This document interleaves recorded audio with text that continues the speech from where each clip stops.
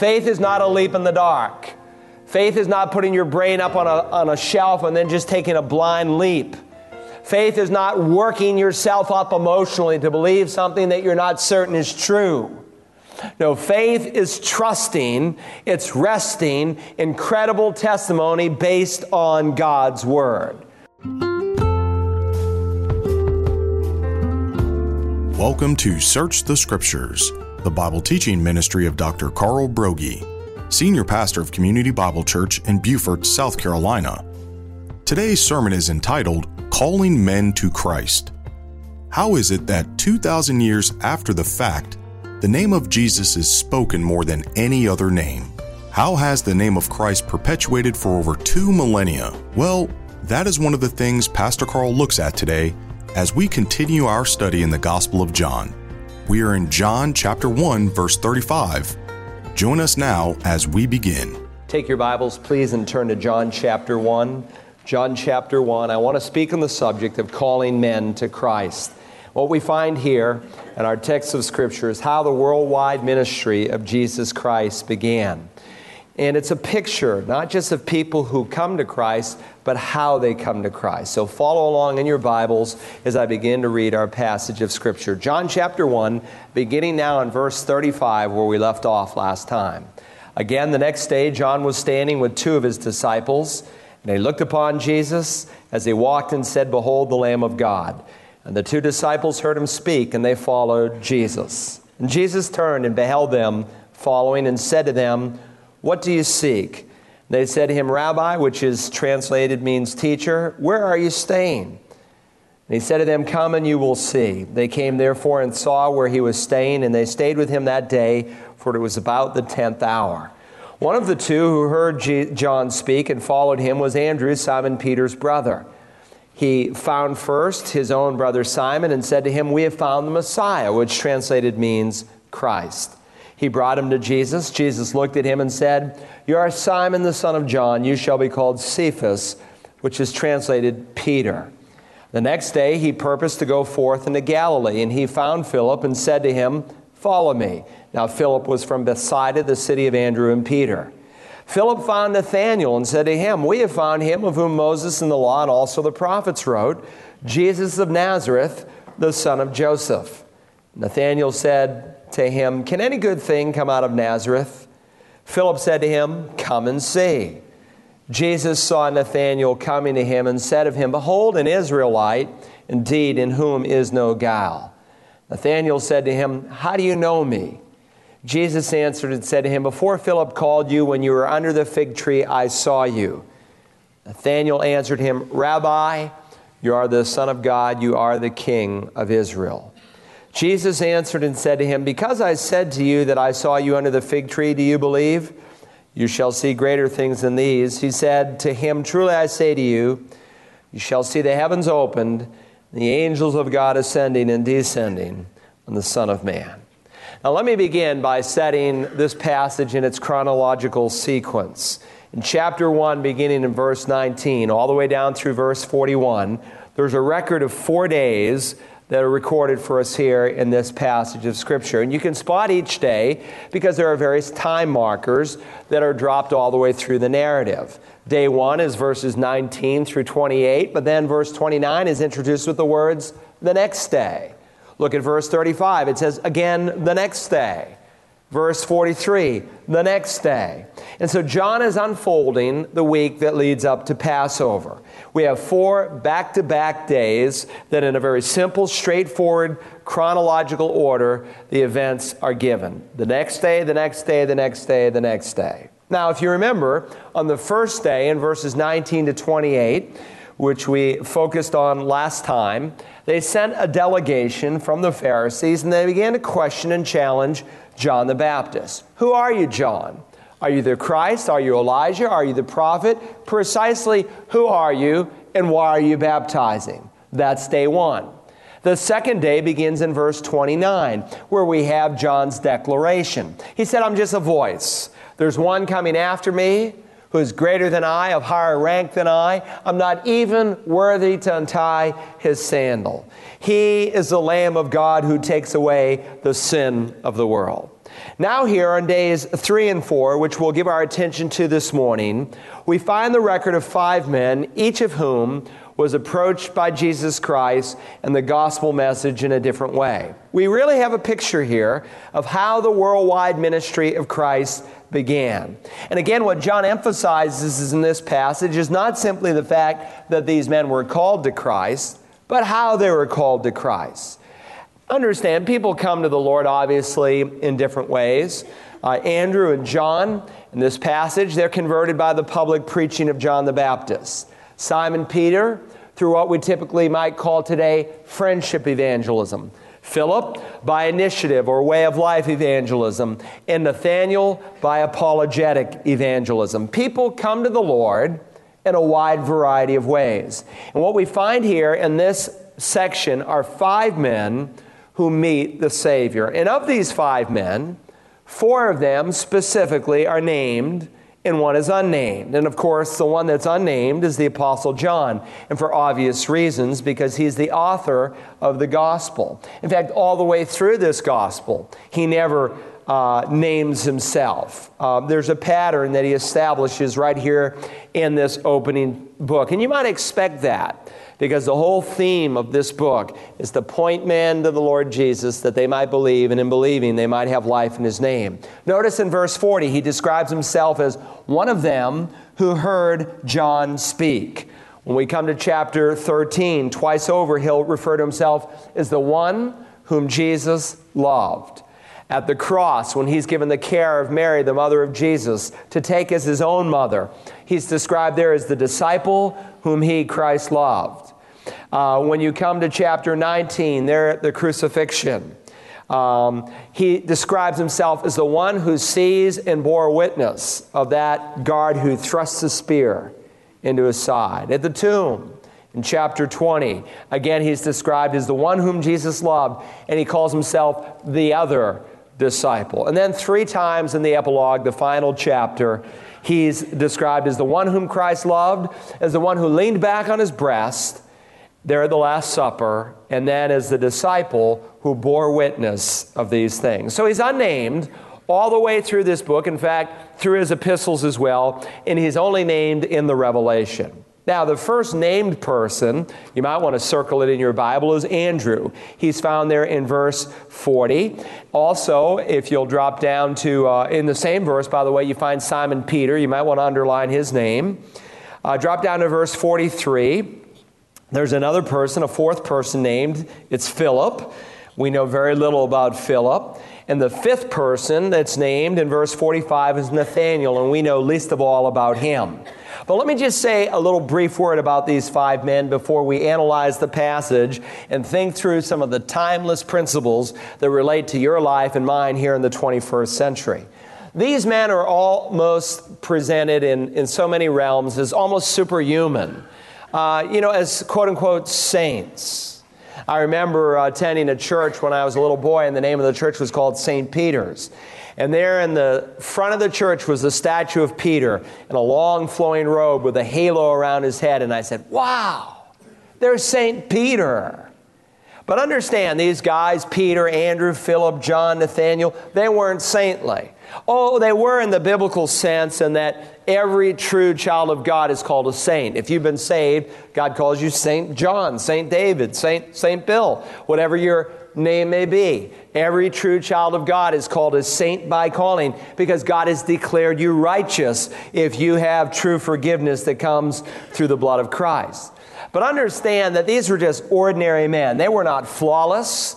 They were not specimens of perfection. They were people just like you and me. And they come on the page of Scripture here in a very human way. So let's examine the calling of each of these disciples, and we'll try to see some of the similarities and differences between each call. Consider first the calling of John and Andrew. The calling of John and Andrew. Notice the record begins with John the Baptist in his wonderful testimony as he pointed men to Christ. Verse 35. Again, the next day, John, that is not John the writer, not John the apostle, but John the forerunner, John was standing with two of his disciples. And you can pencil there in your margin if you want Andrew and John. Those are the two that he's speaking of. They weren't yet disciples of Jesus. At this point, they're just disciples of John the Baptist. Verse 36, and he, John the Baptist, looked upon Jesus as he walked and said to Andrew and to John, behold, it means look, observe, behold, the Lamb of God. Now, John makes it clear at the outset of this gospel what differentiates the disciples of Jesus from the disciples of John the Baptist. And that is, John the Baptist could never be what Jesus is, namely the Savior of men. And what we find here are two disciples of John the Baptist who transfer their allegiance to the Lord Jesus Christ, which, by the way, is exactly what John wanted. Jesus said there was no one ever born of a woman who was greater than John. Yet John never did a miracle, never did anything spectacular, but the one thing that characterized this man's life is he pointed men to the Lord Jesus. He said in verse 8 of this chapter, I'm not the light, but I bear witness of the light. I baptize with water, but one coming after me is going to baptize with the Holy Spirit. He spoke of him as having a higher rank than he, that he wasn't even worthy to untie his sandal. He wanted to decrease that the Lord might increase. And so this change of allegiance is all that John hoped and prayed for. Now, we read last week the full message that John preached back in verse 29. There it says, behold, the Lamb of God who takes away the sin of the world. Now, the people of Israel, as you know, were familiar with sacrifices, especially that of lambs, not just for once a year on Passover, but also the personal lambs that they would offer on a regular basis to the priest for personal sacrifices. Now, those were lambs brought by men to men. But this lamb, the Lamb of God, is brought by God to men. Those lambs could never take away sin. This lamb can take away sin. Those lambs were for Israel alone. This lamb is for the whole world. He's not a localized Savior. He's not a Palestinian Messiah. He is the Savior of the world. Verse 37. And the two disciples heard him speak, and they followed Jesus.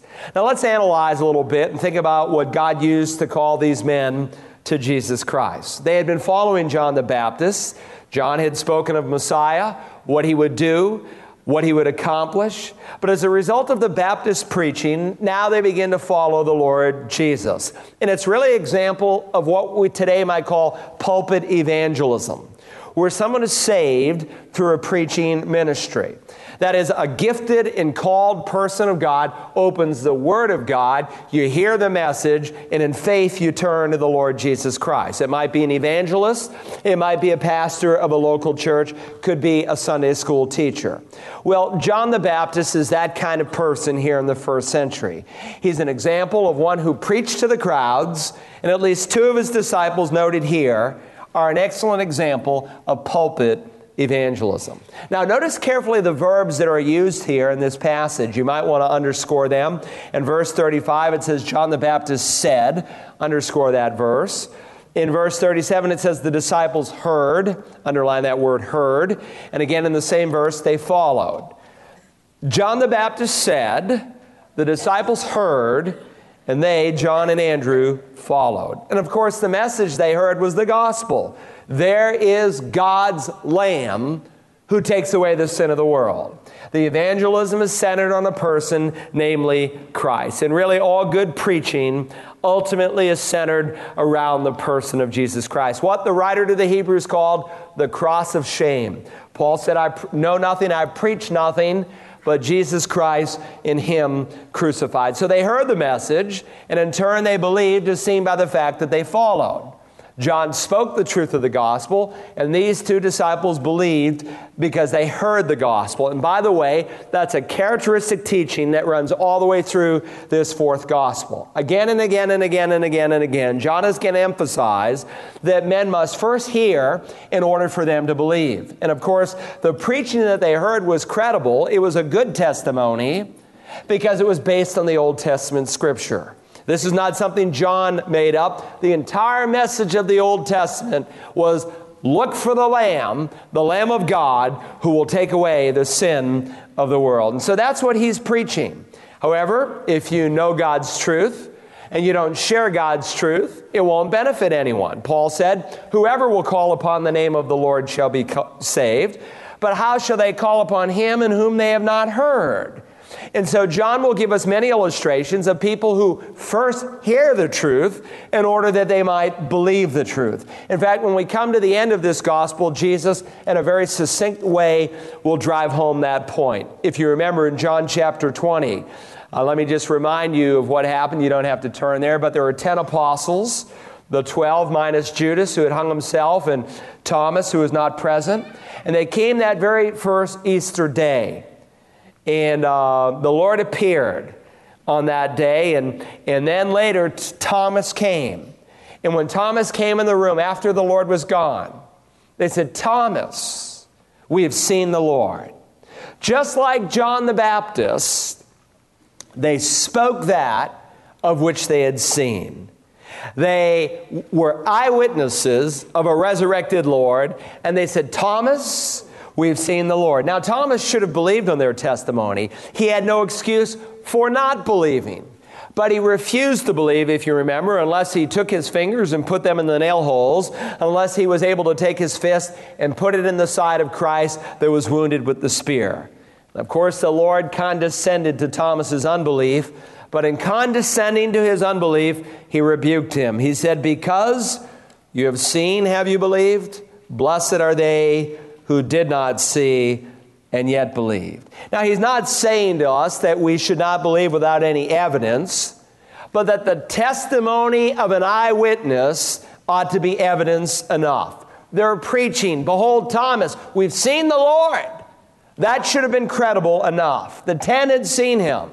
Now, understand the nature of faith. H.L. Mencken, many of you have read his works. He defined faith in these words. He said, faith is an illogical belief in the occurrence of the improbable. Now, his statement, like so many of his other writings, are clever, but it's not accurate because that's not a true picture of faith. Faith is not a leap in the dark.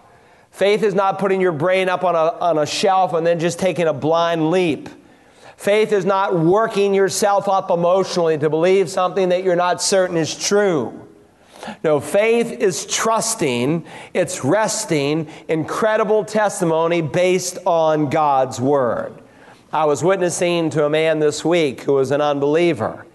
I said, well, what is it that you think is keeping you from becoming a Christian? He said, well, I'm just not sure I believe these things that are written in this book. I said to him, well, have you ever examined the evidences for the credibility of the Bible? He said, no, I haven't done that. I'm not really interested in doing that. Well, you see, his real problem was not here in the mind, but here in the heart. But I said to him, for you not to examine the evidences for the credibility of Scripture, what you're really doing is committing intellectual suicide. I said, do you think people for centuries have been totally ignorant, snowed under, that this book we call the Bible is the Word of God, and they've just believed it blindly? And I shared with him some of the evidences to say that the Bible is the only book on the face of the earth that you can prove that God inspired.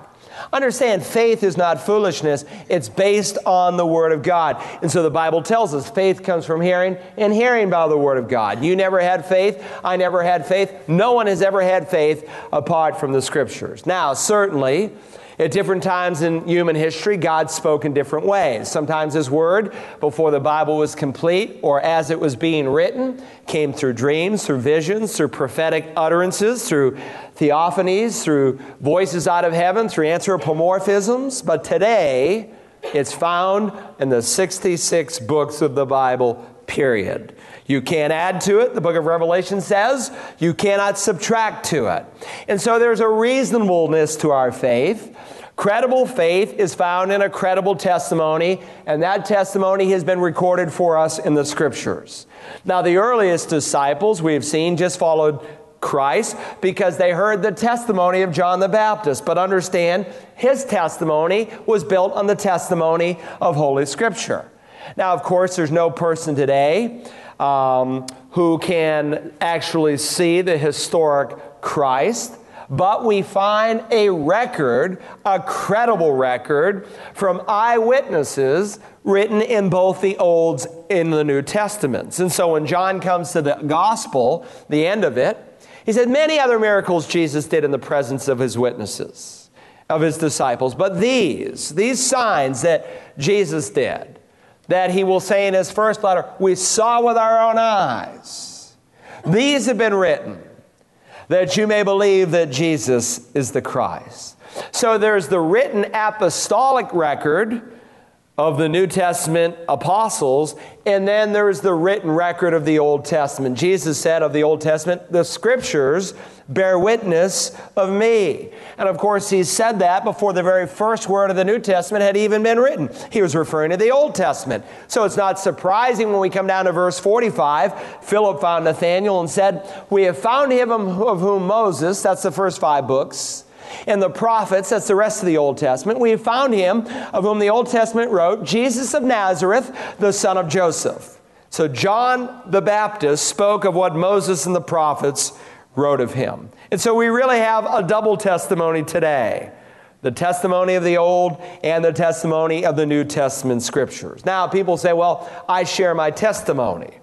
You know, I meet cultists, met some recently at my door. Why they come to my door, I thought they'd have it marked out a long time ago. And this guy said, but I had this warm feeling in my bosom. And he gave me the old warm feeling in the bosom testimony. And I said to him, like I say to so many of my Mormon friends, I said, your testimony means nothing to me. And I said it loving, but it means nothing to me. I said, your testimony and your feeling is no more credible than the feeling a Buddhist gets or someone who is involved in transcendental meditation. It's not authoritative. Only the Scripture found in the 66 books of the Bible is credible. And once we get a hold of that truth, that the primary testimony that we are to share is not our own, because your testimony can save no one. Faith comes from hearing, and hearing by the Word of God. You have been born again, not of perishable seed, but imperishable seed, through the living and abiding Word of God. It doesn't depend on your testimony or my testimony.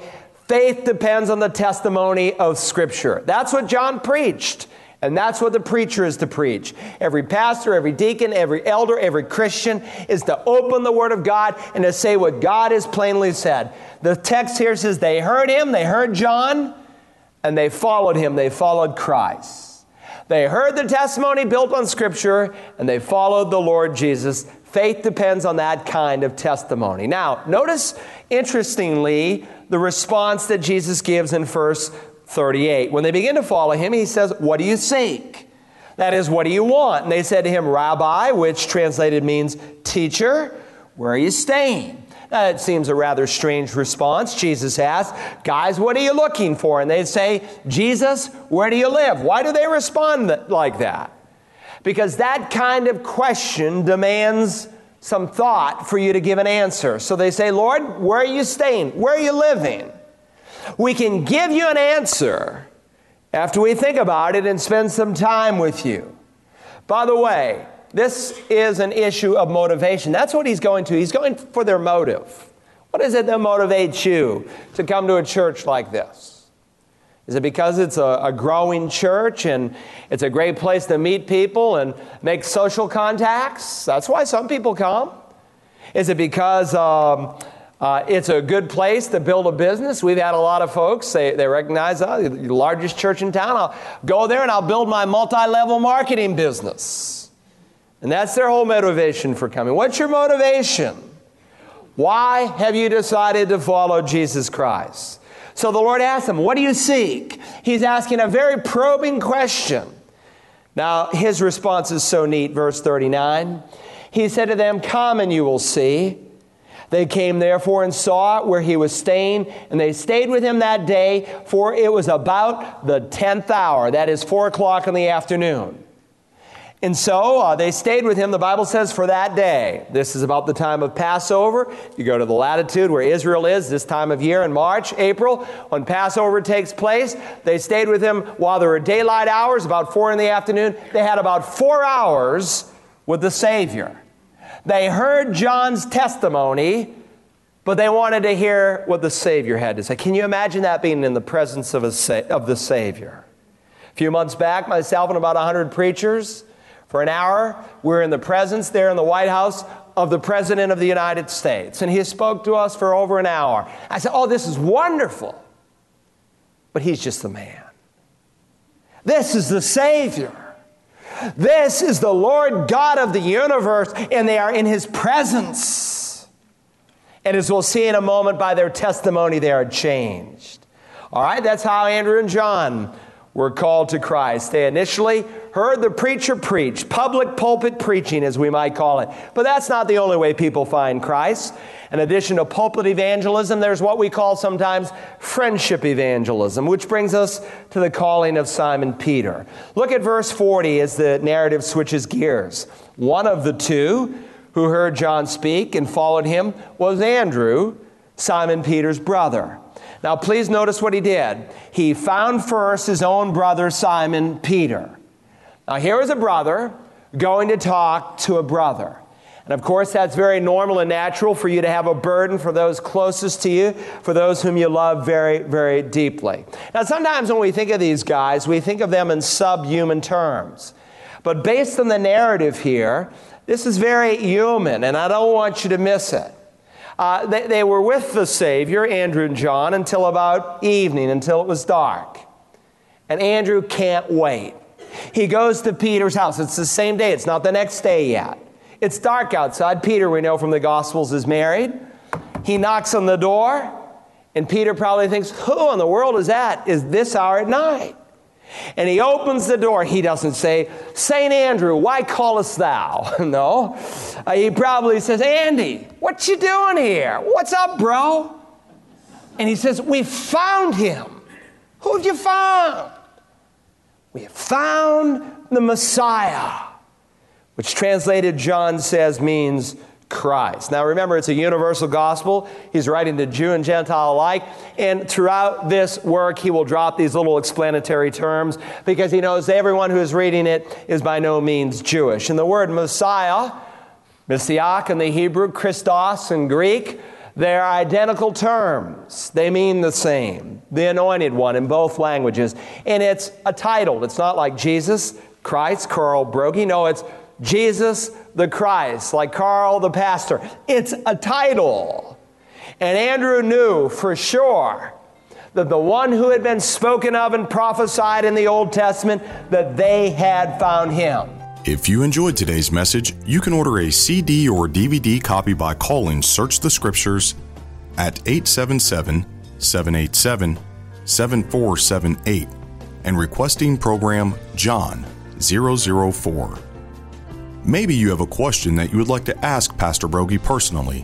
You can do that on Tuesdays between 11 and noon Eastern during his live call-in program, The Bible Line. You can listen to The Bible Line online at wagp.net. We hope that you will join us tomorrow as we continue to search the Scriptures.